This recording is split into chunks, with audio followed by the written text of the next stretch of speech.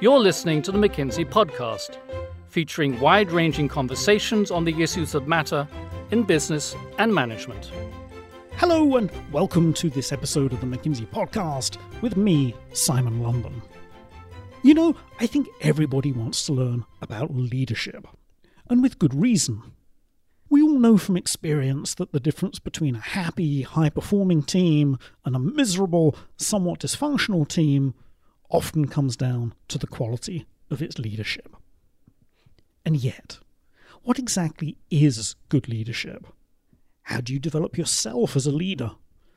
And importantly, from a management perspective, how can organizations develop real depth of leadership? Not just among a few executives at the top, but up and down the org chart and across business units and functions.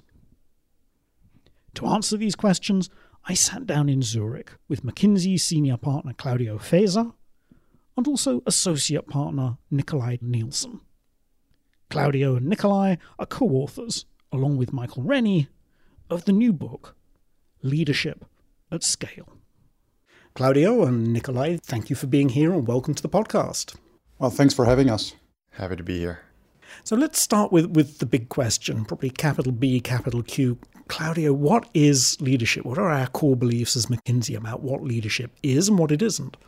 So there are hundreds of definitions of leadership. If you ask 10 people for a definition of leadership, you're likely to get more than 10 answers. So in order to actually address it, we need to start from a definition. We need to define what we mean by leadership. The way we have defined leadership is as a set of behaviors that leaders exercise in order to influence organizational members to achieve a higher alignment on the direction that the organization is taking, in order to achieve a better execution of the strategy, and in order for the organization to continuously renew itself. Alignment, execution, and renewal. That goes back to our work on organizational health. We learned that when organizational members are aligned on a strategy, when they execute consistently and effectively, and when they continuously scan the environment for opportunities and continuously learn and renew themselves, that organizations tend to overperform or outperform over long periods of time. So we decided to focus on a set of behaviors by which leaders align, improve execution, and improve the ability to renew of an organization. So broadly speaking, it's about observable behaviors that lead to these measurable outcomes around alignment, around execution, and around renewal. Correct. It's about observable behaviors because we lead through behaviors. Communicating effectively is a behavior. Being able to engage people by listening is a behavior. Giving a direction is a behavior. Leaders influence their environment and the organizational members through a set of behaviors, and that's our starting point. It's not some ineffable, indefinable something. If you develop a perspective about leadership as an innate type of capabilities, there will always be a finite numbers of leaders. But the reality is, if you ask any leader to describe about where have they learned leading, they will always talk about their own personal experience and how they have grown and learned a set of behaviors by which they influence others. So once I had a conversation with a CEO and I did ask him why he was leading in a certain way. He wasn't particularly strong in engaging, but he was very strong in directing. That was his way of achieving impact. And after a long conversation, he shared with me that he had a very painful experience as a young executive where he had started to bond very closely with his employees. But then when a cost-cutting programs came his way, he had to fire lots of friends. And that created with him a leadership style which was effective but not very engaging. So he became a very directive leader. So that's just to explain that it's our experiences, it's behaviors that we've exercised in the past that were successful, that basically shape our leadership style. Yes, leadership is a set of behavior in this sense. And a couple of thoughts I have is that the reason we focus so much on observable behaviors is because leadership has to be looked at objectively. observable behaviors makes it very, very clear what do we actually see happen on a day-to-day basis on the job. And that helps us analyze whether this is effective leadership or not. One more thought is that leadership is highly contextual. So it is about behaviors, but those behaviors are based on the context. So effective leadership in one context, it can be very, very different from effective leadership in another. So that raises another interesting question, which is, can leadership be taught? I actually do believe that the concept of teaching leadership might be a bit at the core of some of the problems that we have. Because leadership is a set of behaviors, and because behaviors are learned in practice, not so much in a classroom, but they're learned in practice. Maybe the concept of teaching leadership is at odds with how actually adults learn. We learn by doing, we learn by trying, we learn by failing. And as we do so, we develop skills. We learn to communicate, we learn to empathize, we learn to direct, we learn to execute, we learn to follow up. These are all behaviors that we learn by trying, by improving, by succeeding. And because we do that ourselves most of the time, I think that this is a bit at odds with the concept of teaching. It's more a question about enabling learning. For us, a leadership development program builds a lot around coaching, mentoring, having people trying to solve difficult problems and being supported while they do so. Because when they solve them, they learn. I'm not sure anyone picked up any leadership skill by sitting in a class and listening to a professor describing a skill, what that really is. There's that famous Henry Mintzberg quote, isn't there, that leadership is a bit like swimming, that you can't learn it from books. Exactly. I mean, ultimately, you have to get in the water, and it's exactly. kind of similar. So it sounds almost like we're describing leadership like a skill, something that can be learned in that way. Is that the right way to think about it? Well, partly. I think we look at it a bit broader than that. We looked at the leadership behaviors in a context, and they need to be enabled by both a certain set of skills, but also by an underlying mindset. So let me build on that. From a skills point of view, we look at what it takes to display the leadership behaviors in the context effectively. And if a leader is able to consistently perform those behaviors over and over again, you could say that they have an underlying skill. Right? So leadership behaviors become skills if they're carried out consistently. Now, very often in discussions with leadership gurus or studies, you will hear the word mindset, right? And how mindset is important for leadership. Now, the way we look at this is as follows. For us, mindset is an enabler or a blockage for leadership skills. I will never be a great communicator if I'm convinced I'm not good at communicating. Or I will never engage in courageous conversations if I'm actually always afraid of looking for a discussion or a confrontation. So mindsets can be very much blockages, but also can enable behavioral change, can actually allow leaders to grow and to expand their repertoire of leadership skills or competencies. And so much of our work, when we work on developing new capabilities, new skills, new competencies, so new sets of observable behaviors, is at the mindset level. We try to understand, why is that leader not behaving the way one would expect in this situation? What might be the mindset that blocks him or her? And we then work at that dimension. And so is it true that you cannot develop as a leader unless you're prepared to go there? You're prepared to actually engage in some reflection about yourself and your mindsets, and, that's the sort of underlying hard work. Let me be precise. I think you can be a great leader without doing that by coincidence. You have thousands of leaders that actually don't go at that level, but they have developed their own leadership style that works for them and works effectively in the situation they are. However, what we very often see is when the situation changes, they're not able to change their behaviors because they have not worked at that level. So for us, when we talk about a leader growing, we talk about a leader developing new sets of behaviors, observable behaviors, that can help that leader be successful also in other circumstances, in other situations. And for that, we need to intervene at mindset level very often, or help at mindset level. I think a lot of this is around increasing the awareness of the leader. And that goes from making the unconscious more conscious and giving the leader a new language to think about how they actually can become a more effective leader. And that starts with them thinking through, what is it I'm trying to achieve on the job? What is my strategic imperative?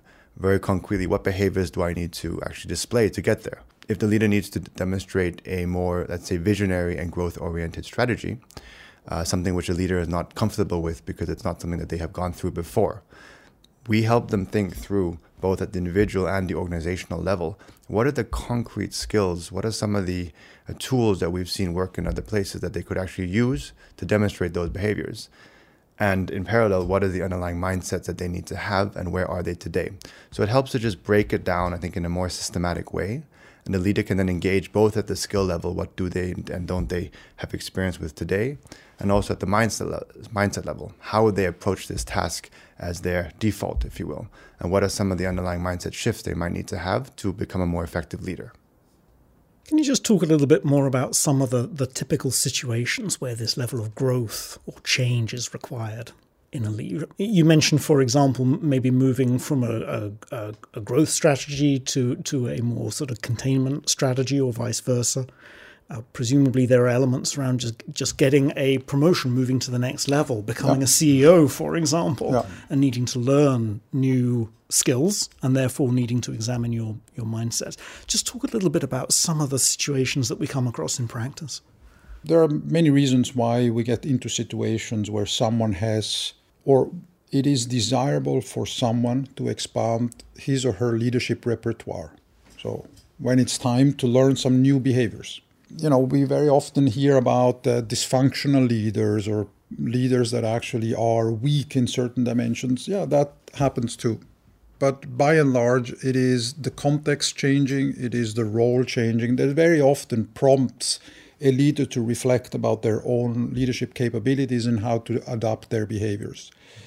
The way we try to identify that is by having a good understanding of the context. So we spend quite some time trying to understand what is the mandate of this leader in this context, what are the challenges of this leader in this context. We then try to measure existing behaviors based on a 360 so that we can quite almost clinically or surgically then help a leader grow in those areas where he or she might have the biggest bang for the buck, if I may say.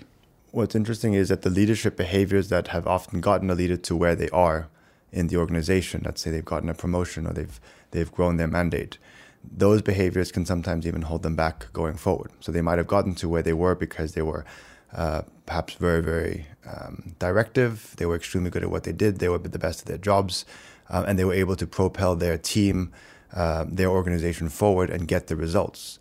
When they then get to a larger mandate, when the organization needs to move to a more expansive strategy, perhaps, what they might find is that those same behaviors can actually hold them back. You've mentioned this a couple of times, this shift that is sometimes needed from a more directive style of leadership. And presumably in those kind of circumstances, the leader is sort of over-indexing on execution. We mentioned alignment, execution, and renewal as being kind of three key tasks of leadership. And it sounds like this is something we come across quite often, is that leaders are extremely good at execution. And as you say, that's what got them to where they are. But actually, as they grow, the organization needs more inspiration. It needs renewal. It needs a little bit less focus on the direction and the execution. Is that a fair reflection? That is a fair reflection. What I'd like, though, to highlight is that it is not instead of. Often, and maybe it's encapsulated a little bit in this phrase of expanding their repertoire. As leaders grow, they don't need to throw out all what they've learned before. It took them where they are. It created a lot of values for the organizations in which they lead. The way we think about this is we want them to be able to expand their skill set. So as they grow in an organization, as you say, they add on the execution dimension new dimensions. They will have to learn to allow the organization to renew. They have to learn to engage employees. They have to be able to inspire their people. So for us, it is more about expanding and learning new capabilities. It's not this classical what got you here won't get you there, and you have to forget what you have done so far. That's not how it works in practice, and it's actually not even helpful to think about that way. So when we're working with organizations, are we typically working with one or two people at the top, or is it helpful to think about leadership and leadership development across an organization?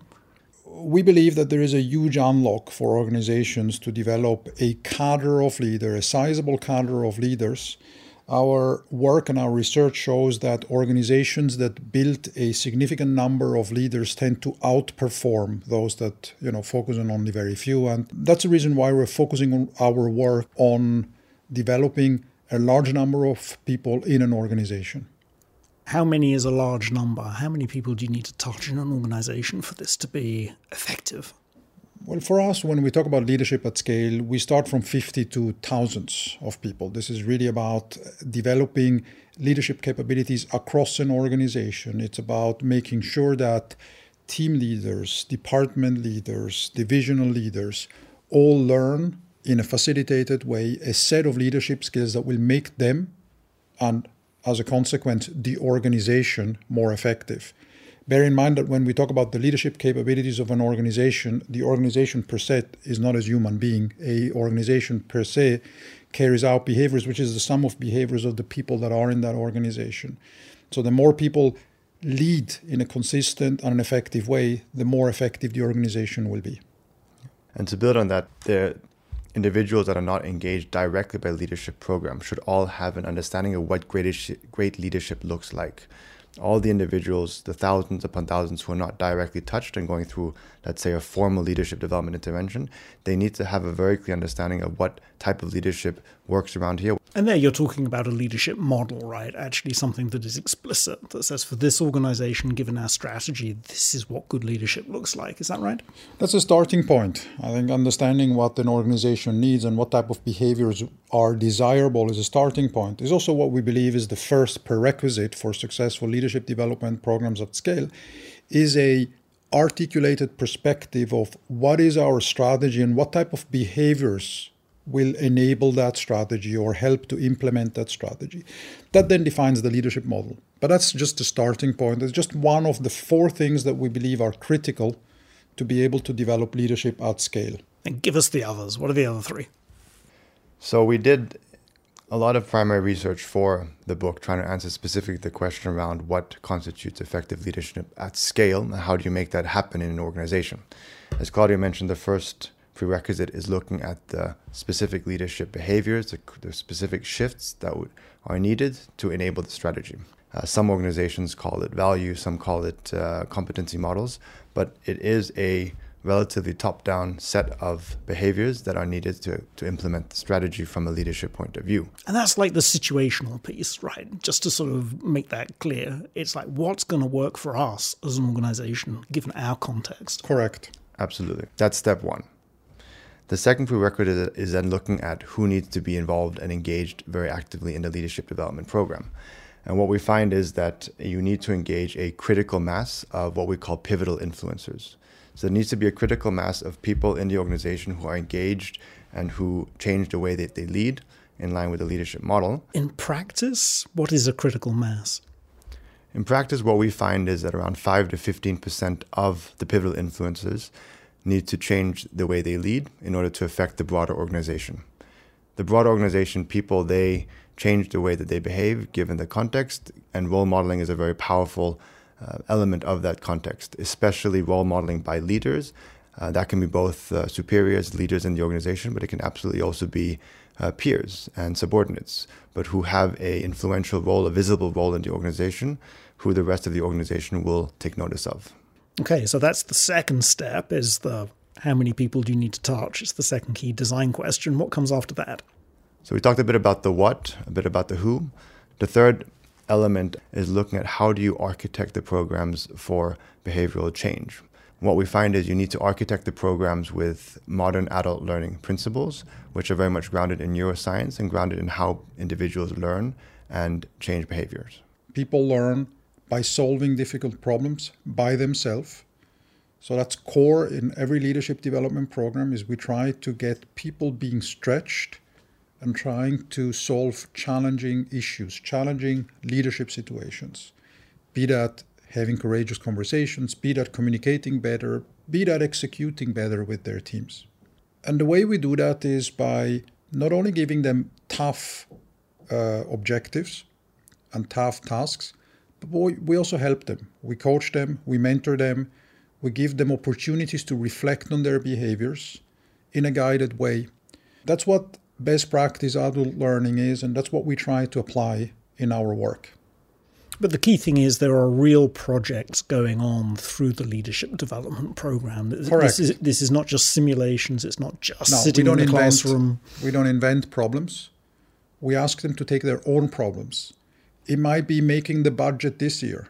It might be entering a new market. It might be developing a new product. Whatever they are asked to do that is difficult, challenging, demanding for them, we focus on that. And we try to help them in their situation, in their real life situation. When they go home, they try to solve a problem, they think about it, they try to find a new solution that they can apply the morning after. That's when people learn, and that's where we try to be. So that's the third element, which is how do you actually design the learning? How do you execute the learning? What's the final piece of the puzzle? Well, the final piece of the puzzle is you can't ask people to change their behaviors if the systems in an organization don't support that. If the incentive systems, if the leaders around you, if the narrative in the organization doesn't support that, people won't change their behavior.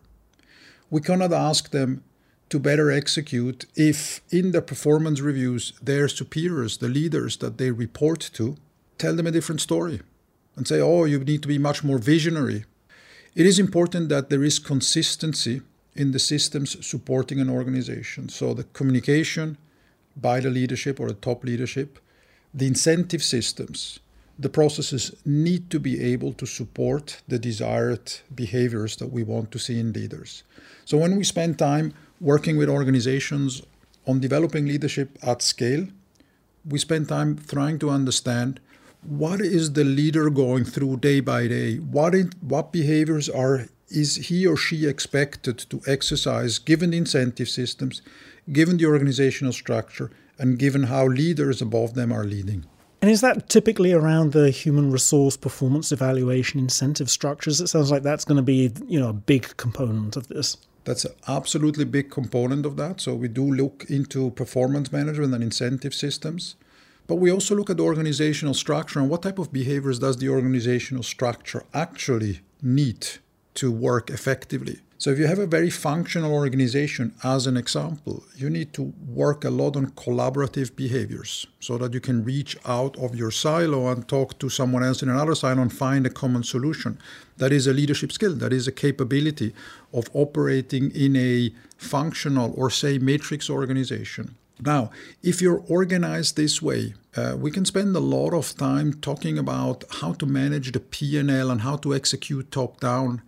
It won't really work. So for us, it's very important that an organizational structure, the operating model in which someone acts and behaves, is aligned with the behaviors that we're trying to help develop. It could go well beyond the performance evaluation system and how people fill in the forms and take the feedback. It's absolutely right. The performance evaluation, it's where we start. We try to understand what it is, but we try to take a broader perspective. At the end of the day, we're trying to set up the context to help enable the leadership behaviors that are most desired and effective in that context. And that does require a quite broad point of view. So as Claudia mentioned, performance evaluations is a starting point. But then you look at the operating model, you look at the decision rights. If you're asking a leader to act in a certain way but not giving the authority to do that, that does not work. And even more broadly, we look at the context because we know that individuals, both those on the programs themselves, but also their colleagues, they also need to have the right context to shift how their behaviors actually are aligned. And that whole ecosystem is an extremely powerful determinant of the individual's behavior. And that looks at everything from the communication to the role modeling to the performance management, the incentives, and the operating model. It sounds like a lot of work. It is. But let me also say, though, that much of this work is being done anyway. And this is more aligning the stars, if you so want. It's making sure that when the performance management system is being looked at, it is consistent with the behaviors we want to develop. When leadership behaviors are being developed, that we ensure that they're aligned with strategy and context. We actually believe that leadership at scale needs consistency over time. So it's about aligning all of this and then letting the system take care of it. Over time, if these elements are done in a coherent and consistent way, over time the organization will build enough cadre. Over the next 2 to 3 years, it will build enough leadership capabilities for it to strive. This is not about developing 3 leaders, 5 leaders. This is about developing hundreds of leaders over a period of time. Yeah, it needs to be thorough, it needs to be consistent. You mentioned 2 to 3 years there. I know that was a bit of a throwaway, but that sounds like that is a reasonable horizon over which to expect significant, measurable changes across the organization as a whole. Yeah, let me say that the setup work might be, between diagnosis and design and implementation, 3-4 months. It might not take that much time. But the process needs to run. It's almost like an annual process that is being set up and that needs to run a few times by itself. It doesn't need work per se. The work has been done by setting it up. But the process needs to take hold and run a few times for the organization to start build enough cadres that it can say it has built leadership at scale. We also do talk about the notion of pace in the book. And especially when you have real transformations, what we do see is that it's often very helpful for the initial rollout to be quick and for people down the line to begin to see and feel the change. So it doesn't mean that the program is fully implemented.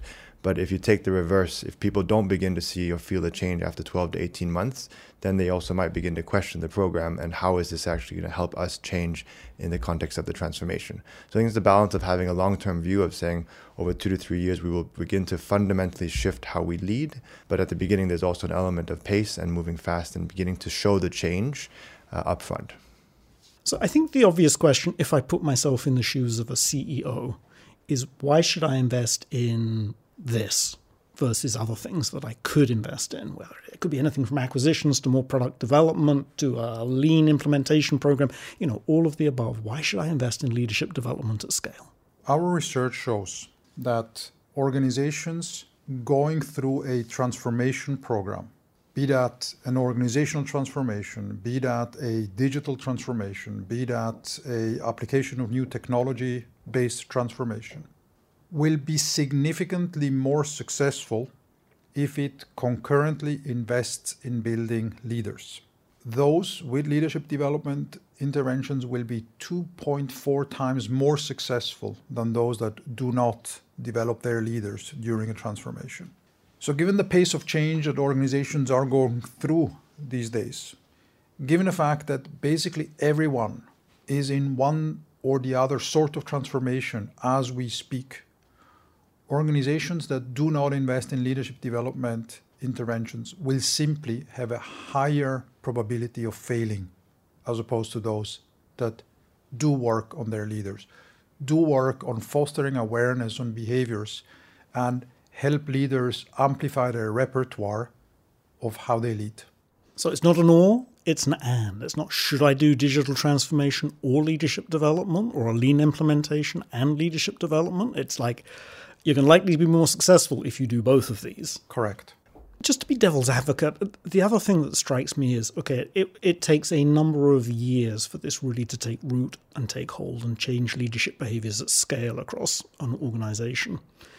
On the other hand, we hear a lot that the pace of change is such that the organizational context for a lot of companies is changing, almost on a sort of annual basis. So if I'm a CEO, I could invest in this. It's almost like a build versus buy. I could build my own leaders from within, or I could, try and hire people in with the kind of leadership behaviors and skills that I think are going to be more effective for now and for the future. What's your advice to a CEO going through that thought process? That's very often the case that we are engaged in this conversation. How much do you develop versus how much do you actually buy? And while the context is different, I think as a rule, let me say the following thing. It is always a combination of both. To the extent to which you want to go external, it obviously has an opportunity in that it is faster in terms of fostering the leadership behaviors, but you also lose a lot of history, you also lose a lot of experience and understanding of the organization and of the industry. And therefore, it's always a question of what the right balance is. It depends a little bit from the practice, but in practice, it will always be a combination of both. So in reality, a kind of rip and replace strategy where you're taking out a whole layer of your organization and trying to bring new people in. Seldomly works. Seldomly works, right. So I think that's all we have time for today. But Claudio and Nikolai, thanks so much for being here. Thank you for having us. It was a pleasure. And thanks as always to you, our listeners, for tuning in. You can order the book, Leadership at Scale, either online or through your local bookstore. And to learn more about our work in leadership and leadership development, please visit mckinsey.com. You've been listening to the McKinsey podcast. To learn more about McKinsey, our people and our latest thinking, visit us at mckinsey.com or find us on LinkedIn, Twitter, and Facebook.